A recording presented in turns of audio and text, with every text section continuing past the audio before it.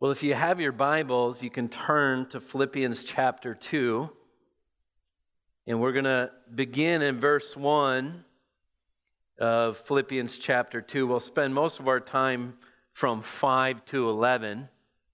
But last week we began this text, and this week we'll finish it. Philippians chapter 2, beginning in verse 1.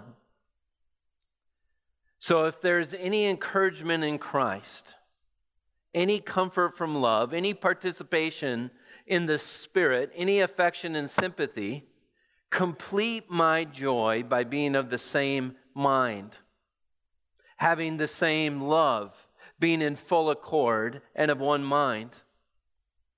Do nothing from selfish ambition or conceit, but in humility count others more significant than yourselves. Let each of you not only look to his own interest, but the interest of others.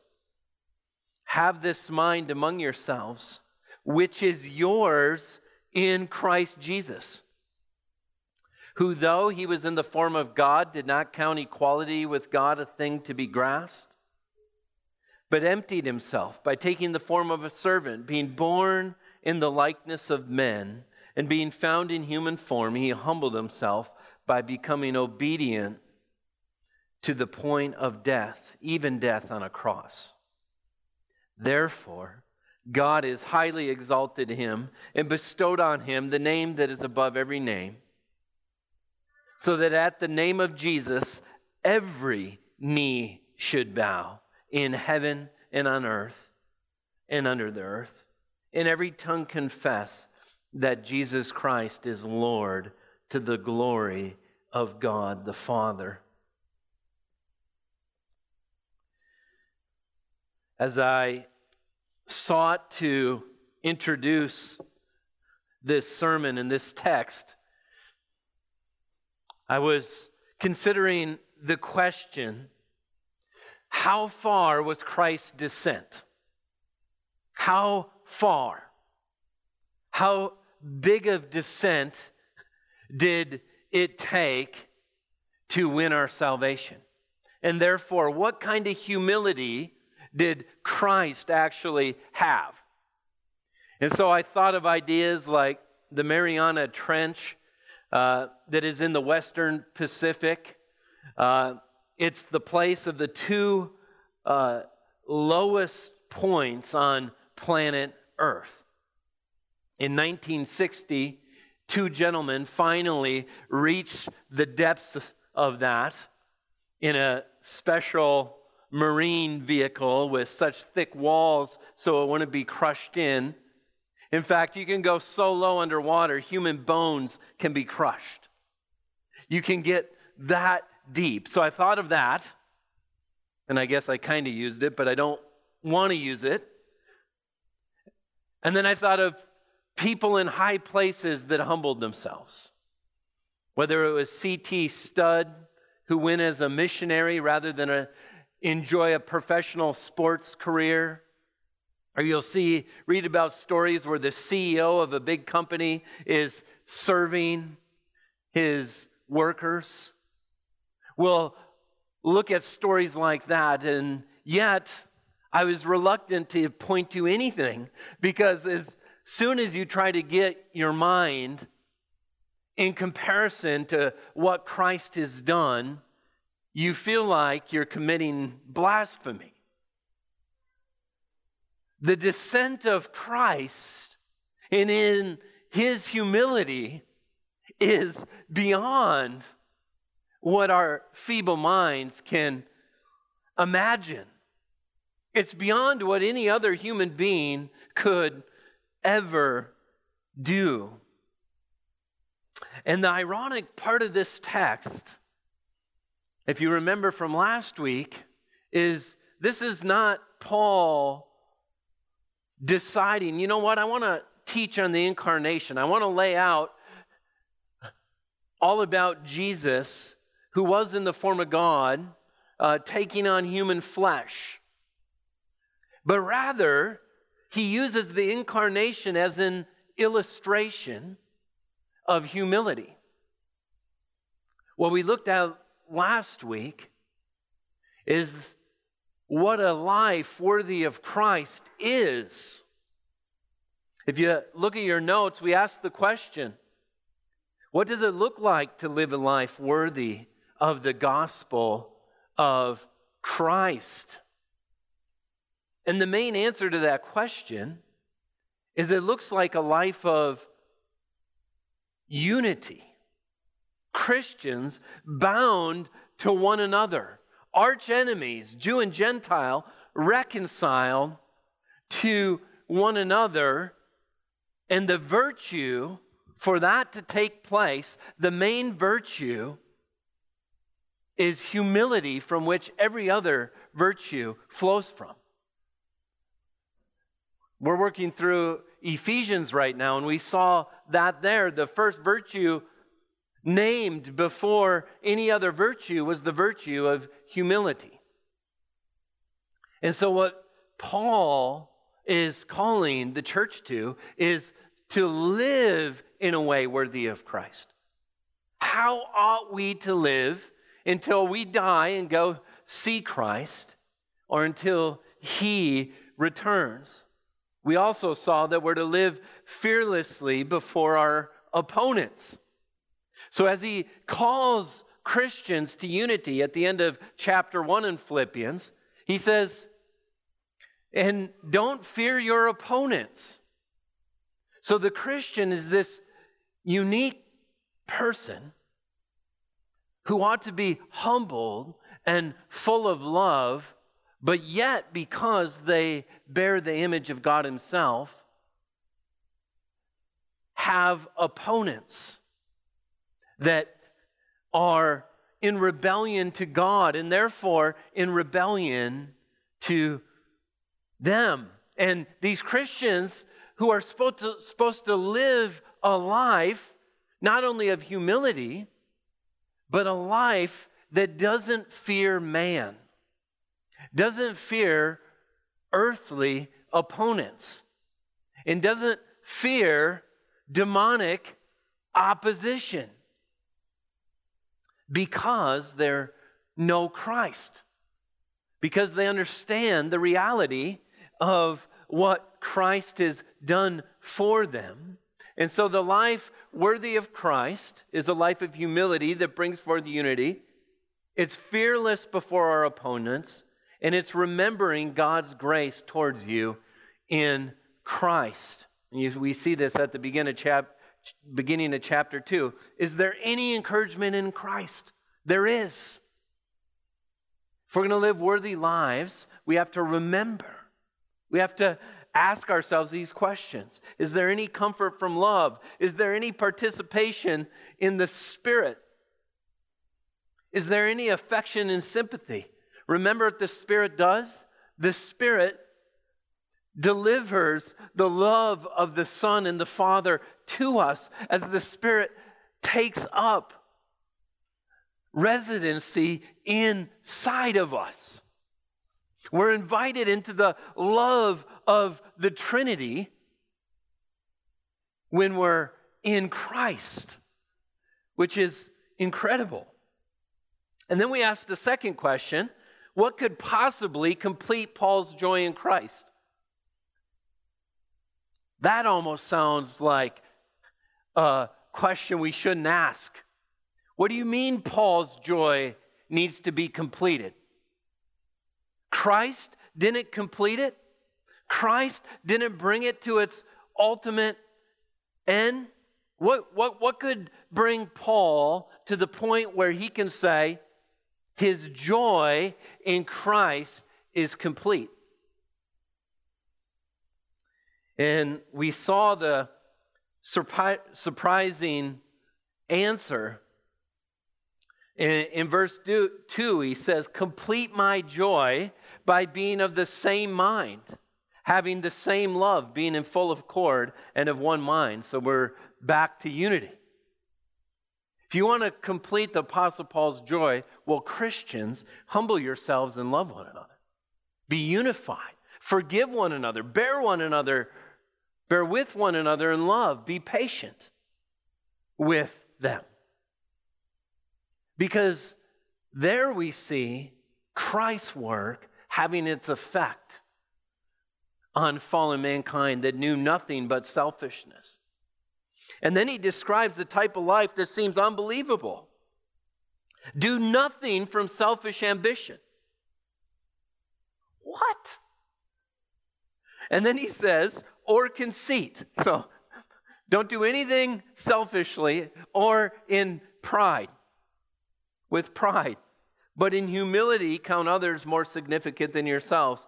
Let each of you look not only to his own interest, but to the interest of others. To which we have to say, how can we live? How can we live like that? So give us some practical advice, Paul. And Paul gives us a surprising answer. Look at what he says in verse 5. Have this mind among yourselves, which is yours in Christ Jesus.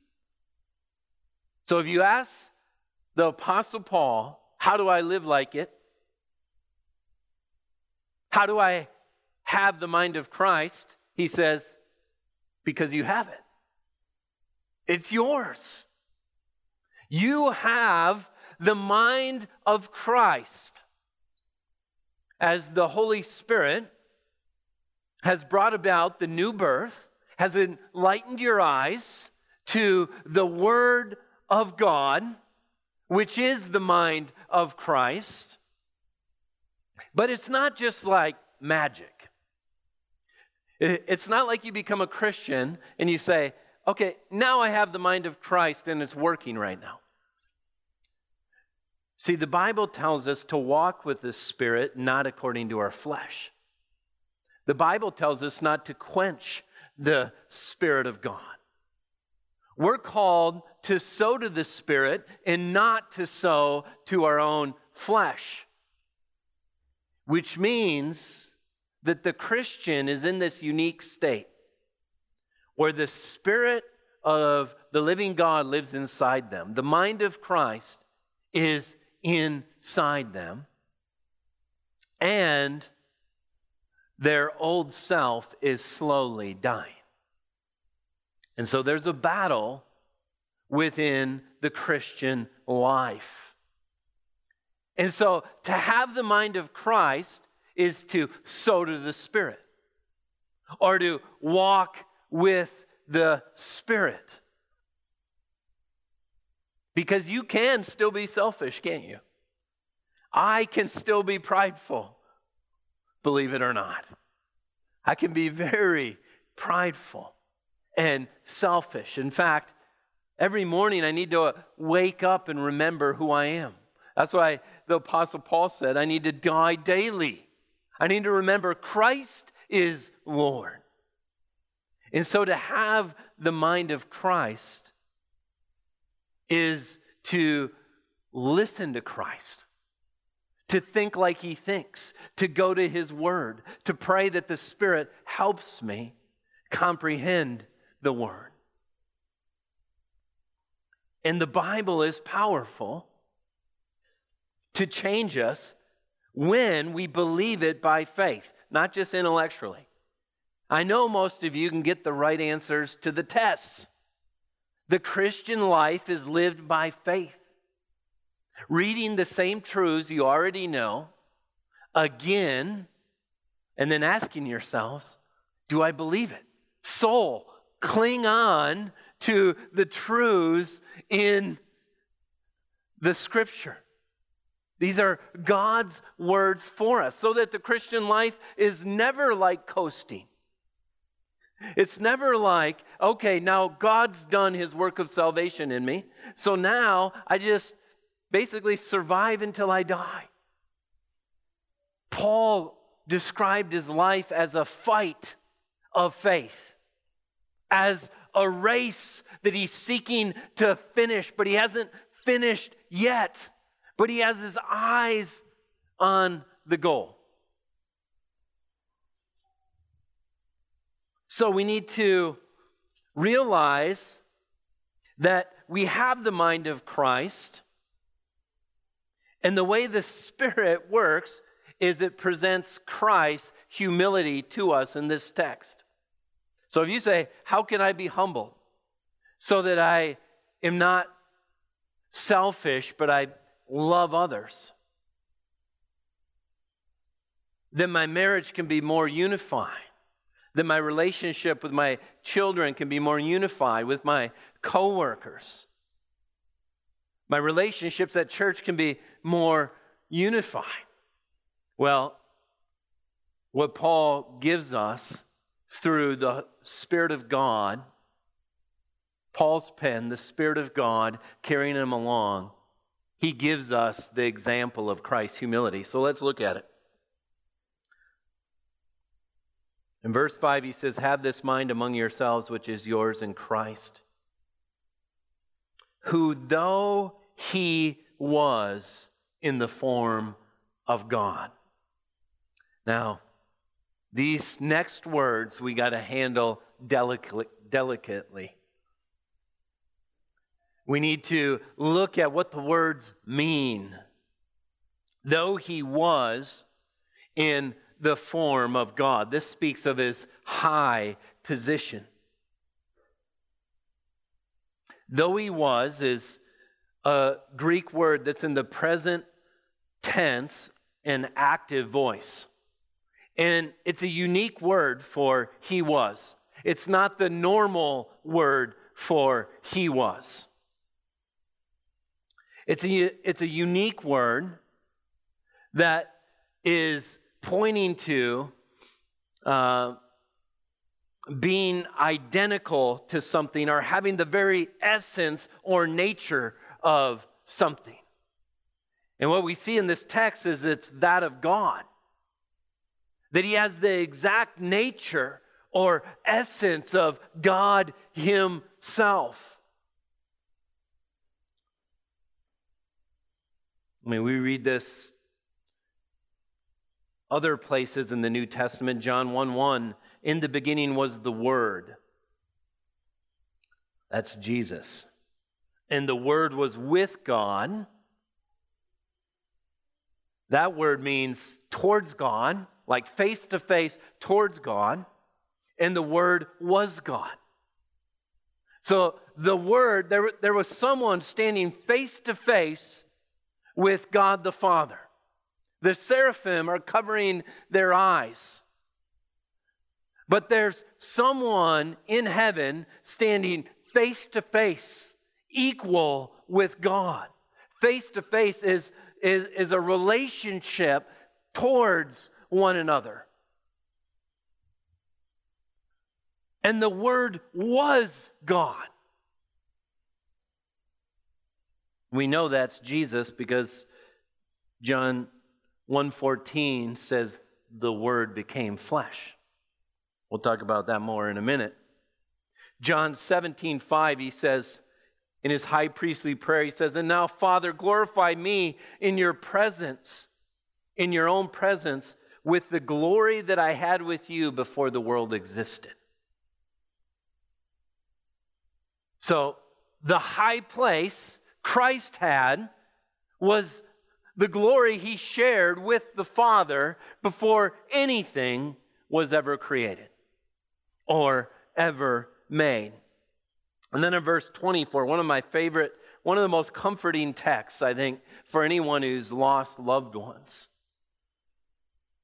or anyone who's in the process of dying.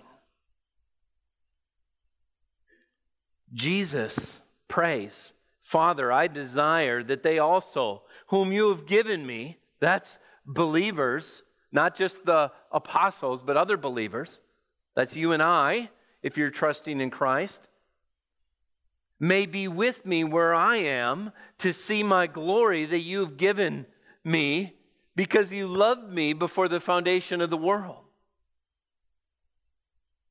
He knew the love the Father had for him, and while we pray that we would defeat whatever ailment our loved ones have or we have, that's right.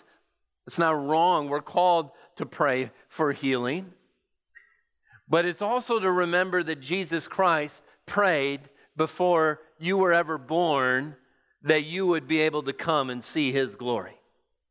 So either way, our prayers or His prayers are being answered.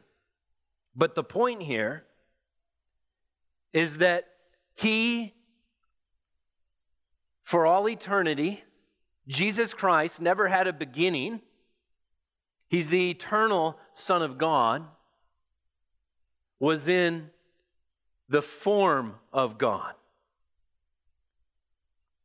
who, though He was in the form of God, this word means the essential, unchanging character or true exact nature of something.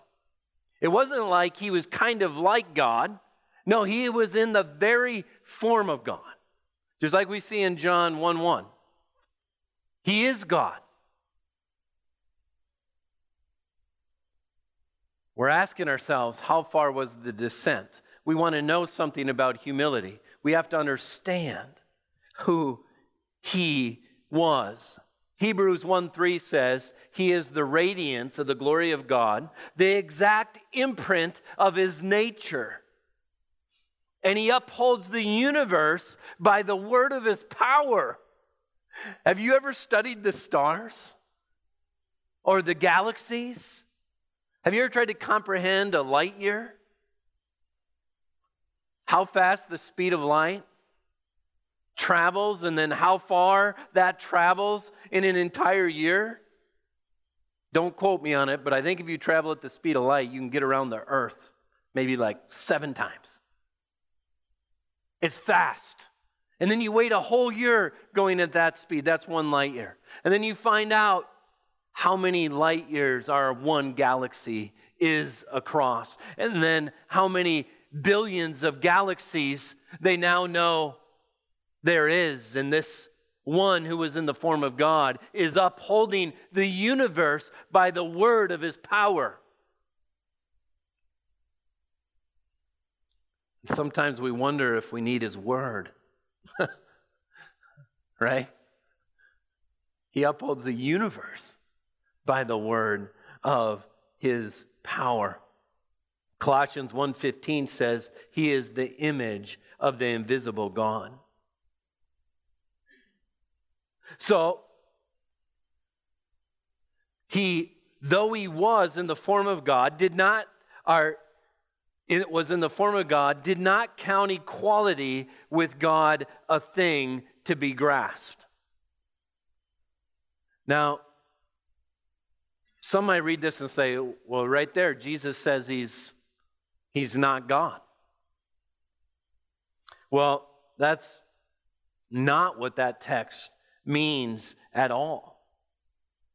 What it means is, I think the ESV Study Bible said this, I just like the way it said it. Remarkably, Christ did not imagine that having equality with God, which He already possessed, should lead Him to hold on to His privileges at all cost. It was not something to be grasped, to be kept and exploited for His own benefit. So comprehend that. He is God. He has all the rights and privileges of God. But Jesus did not look at those rights and privileges and say, I'm going to hold on to those at all cost. I'm going to keep my glory up here in all my privileges. I'm going to grasp it. That word grasp means to hold on to tightly or to clench, or it's a word sometimes used for robbery, to grab onto something and not let go. Paul is highlighting the humility of Christ. He has every right to stay face to face with the Father. He has every right to do it. But to choose not to stay there and to descend, not just away from the Father's face. The Holy Spirit was still speaking the love of the Father to the Son, and the Son back to the Father. Jesus Christ had a relationship in his flesh with God the Father. Not merely to just be separated from being in heaven, face to face with the Father, but to descend to the point where he receives the Father's wrath. That's where our human minds struggle. He did not count equality with God a thing to be grasped. His glory, he didn't tenaciously hold on to it. You see, we know he didn't. That's why he says, there's others, I want them to see it. I want them to see my glory. I want them. But in his humiliation, people looked at Christ and thought they could walk over him. See, they didn't perceive his glory. Even the apostles, they saw his glory to some degree, but not fully.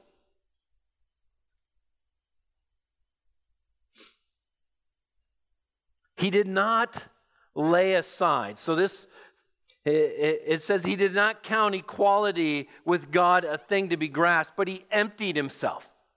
So this word has great controversy in theological circles. Theological liberals will say Jesus emptied himself of deity. Well, I'm just here to tell you today, if he emptied himself of deity, his death on the cross can't save you because you sinned against deity. And the one whose blood is shed in your place needs to have the same value of the one who's been offended. So what does it mean, this word, keno, to empty or to pour out? What did he empty himself of? R.C. Sproul says, in the incarnation, the divine nature, so the incarnation, that word describes Jesus taking on human flesh. Sproul says, in the incarnation, the divine nature does not lose his divine attributes. All right? Jesus didn't quit being God.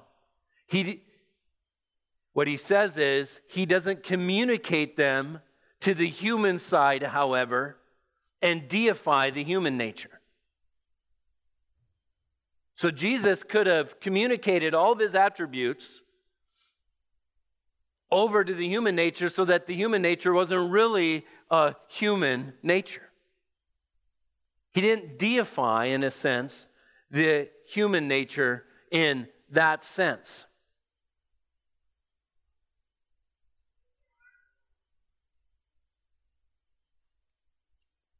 Christ, the King of the universe, who had all privileges, became a human baby with all the limitations, and he set his face towards the cross. He was really a baby. He was really a human baby that, unless was cared for, would starve to death. I mean, you think of all the animals even in the stall, more self-sufficient than Christ. He was really a human being. Now, we know that Jesus did miracles. We know that Jesus, at times in his earthly body, seemed to have omniscience. It seems like as the Father, through the Holy Spirit, gave him those at certain times, in his earthly life, he submitted himself to the will of the Father. Whatever the Father said, he said. Whatever the Father wanted, he did. That's the amazing thing. He lived as a human being in relation to God the same way we need to live. Listening to what the Father says, doing things in the power of the Spirit, walking with the Spirit. That's how Christ lived.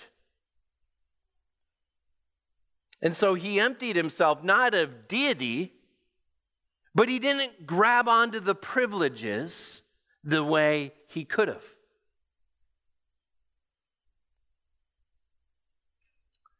And then he says, by taking the form of a servant. By taking the form of a servant. Now think of this.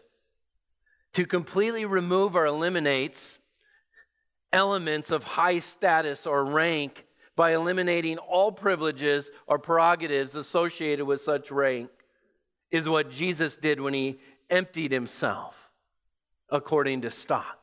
To divest one of all the privileges of a high position, he made himself a bondservant, the one position on earth that didn't have rights. The bondservant who was to serve others. This is the position Christ took when he lowered himself. By taking the form of a servant, being born in the likeness of men.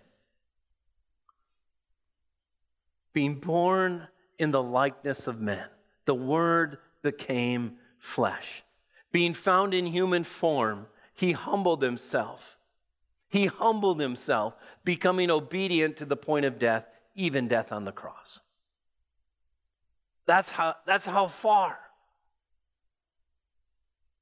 That's how amazing the humility of Christ is.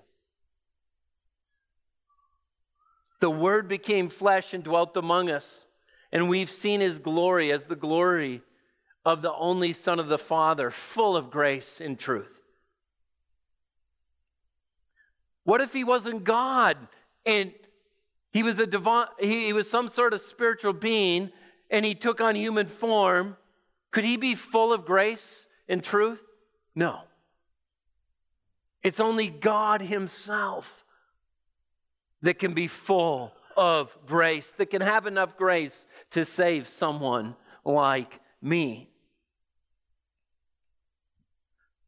So at the end here, rather than try to use my feeble words, let me share some lengthy quotes on the incarnation. Here's the goal. The whole goal, you got to become like a child a little bit. The goal is to be amazed. The goal is to sit there with utter shock on your face, mouth open, jaw on the ground, saying, that humility is humility that has no equal. So J.I. Packer, in this quote, he's saying, so what's the mystery of Christianity? Some say, how can one person die for the sins of millions and millions and millions of people and it be a proper atonement? Some people say, well, that's a great mystery. Or he says, another mystery people stumble over is the resurrection. How can someone be dead and then be raised from the dead 3 days later and then ascend into heaven? There's the mystery. There's the scandal of Christianity. He says the atonement and the resurrection gets all the publicity. And yet that's not the scandal of Christianity. Listen to what he says. The real difficulty, the supreme mystery with which the gospel confronts us lies not in the Good Friday message of atonement, nor in the Easter message of resurrection, but in the Christmas message of incarnation. The really staggering Christian claim is that Jesus of Nazareth was God made man. That the second person of the Godhead became the second man, determining human destiny. The second representative head of the race, that he took humanity without loss of deity. So that Jesus of Nazareth was truly and fully divine, was as truly and fully divine as he was human. He says, here are two mysteries for the price of one. The plurality of the persons within the Trinitarian God. So that's a mystery. One God, three persons. Here's the second mystery. The union of Godhead and manhood in the one person of Jesus. The doctrine of the incarnation. It is here in the thing that happened at the first Christmas that the profoundest, most unfathomable depths of Christian revelation lie. The Word became flesh. God became man. The divine Son became a Jew. The Almighty appeared on earth as a helpless human baby, unable to do more than stare and wriggle and make noises, needing to be fed and changed and taught to talk like every other child. There is no illusion or deception in this. The babyhood of the Son of God was a reality. The more you think about it, the more staggering it gets. Nothing in fiction is so fantastic as this truth of the incarnation. All right? This is still Packer.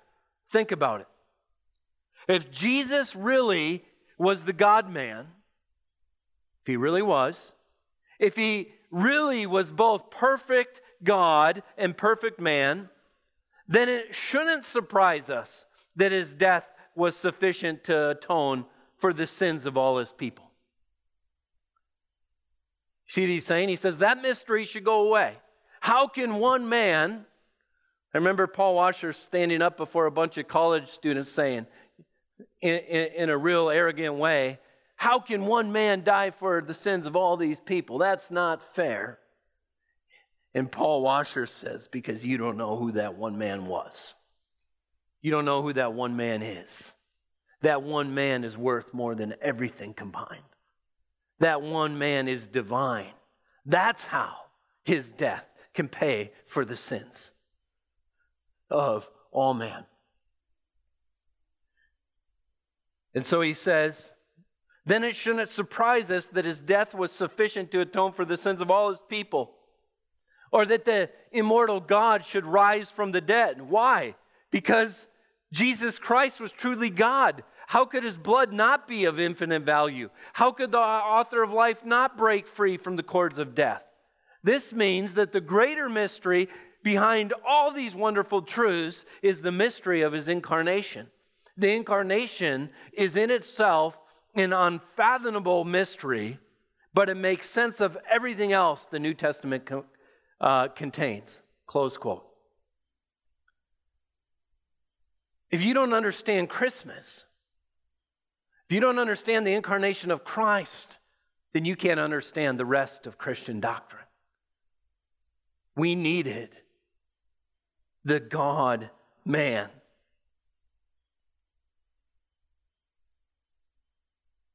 I said close quote, but there's a little bit more from Packer.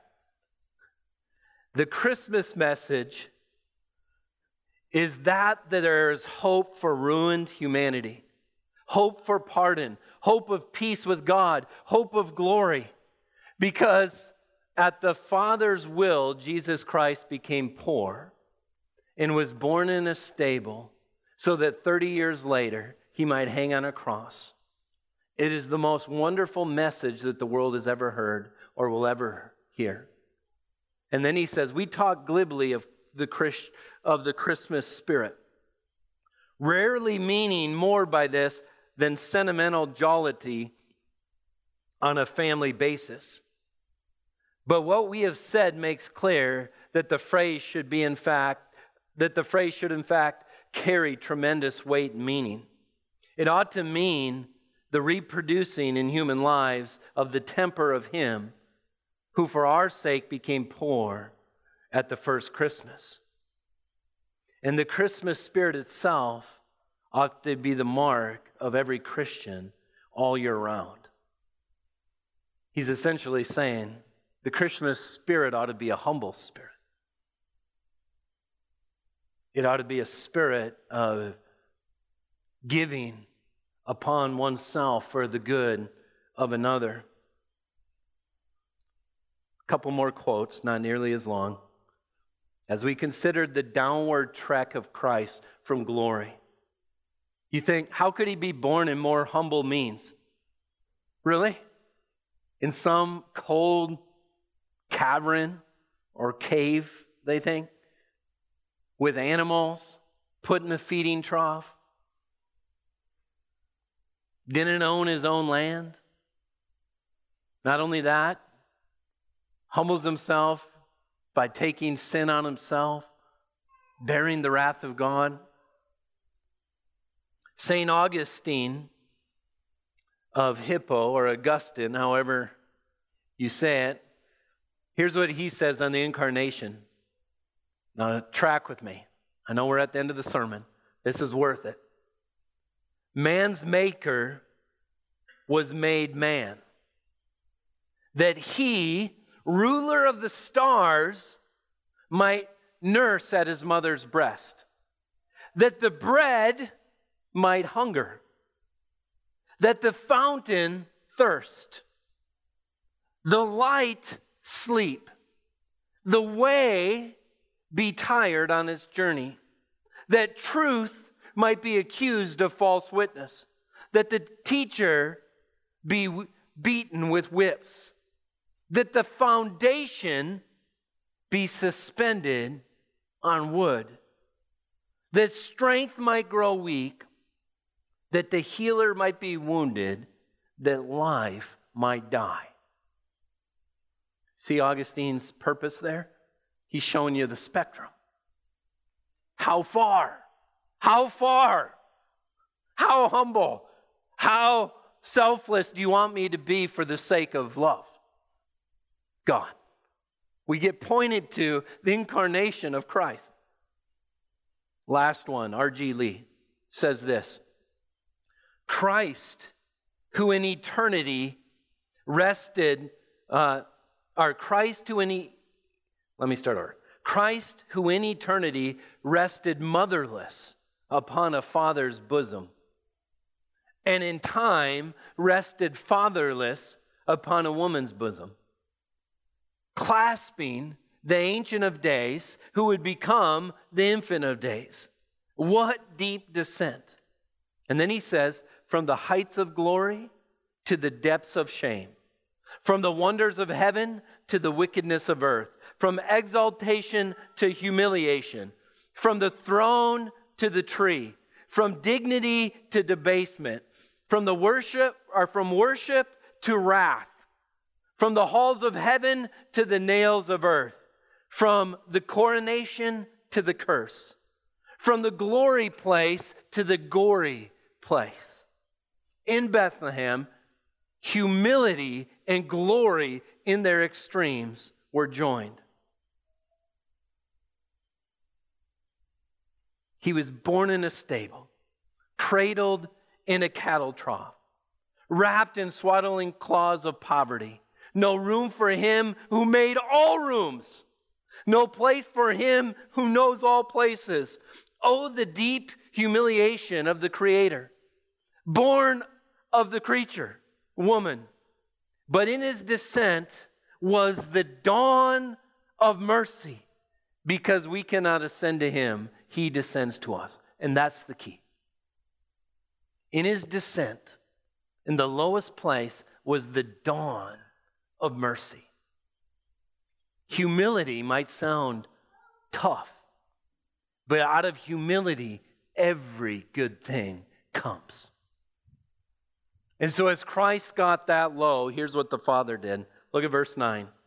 Therefore God has highly exalted him and bestowed on him the name that is above every name, so that at the name of Jesus every knee should bow in heaven and on earth and under the earth, and every tongue confess that Jesus Christ is Lord, to the glory of God the Father. So Jesus willingly comes down and gets as low as he can get, and God the Father says, let me take him and let me put him above every name that's in heaven or on earth or under the earth.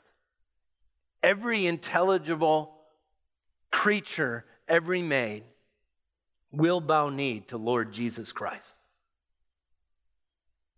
It'll either be in worship or in rebellion, with bitterness in heart. Every knee will admit that Jesus Christ is the greatest, that He's the highest. So really, we all have a choice. By God's grace, you're still sucking air. You're still here. And you could see Him for the glory that is Him, and bow to Him, and trust Him, and cling to Him, and say, that's the only way my sins can be forgiven. You bow to Him, though. His life is your life. He says humility and unity. And if you want to remain king, and you want to remain in charge of your life, it won't last long. You will bow. So bow now. Look at the love of God. Look at the mercy of God. Look at the humility of Christ in winning redemption for sinners. He is Lord. You can't get away from Him. You don't want to get away from Him. He's your only hope. He is life. All the promises of God find their yes and amen in Jesus Christ. The dawn of mercy is from the lowest place. And Paul says, you want to complete my joy? You want to complete my joy, church? Humble yourselves. Bear with one another. Forgive one another. Be patient with one another. Be of one mind. It's yours in Christ. It's yours in Christ.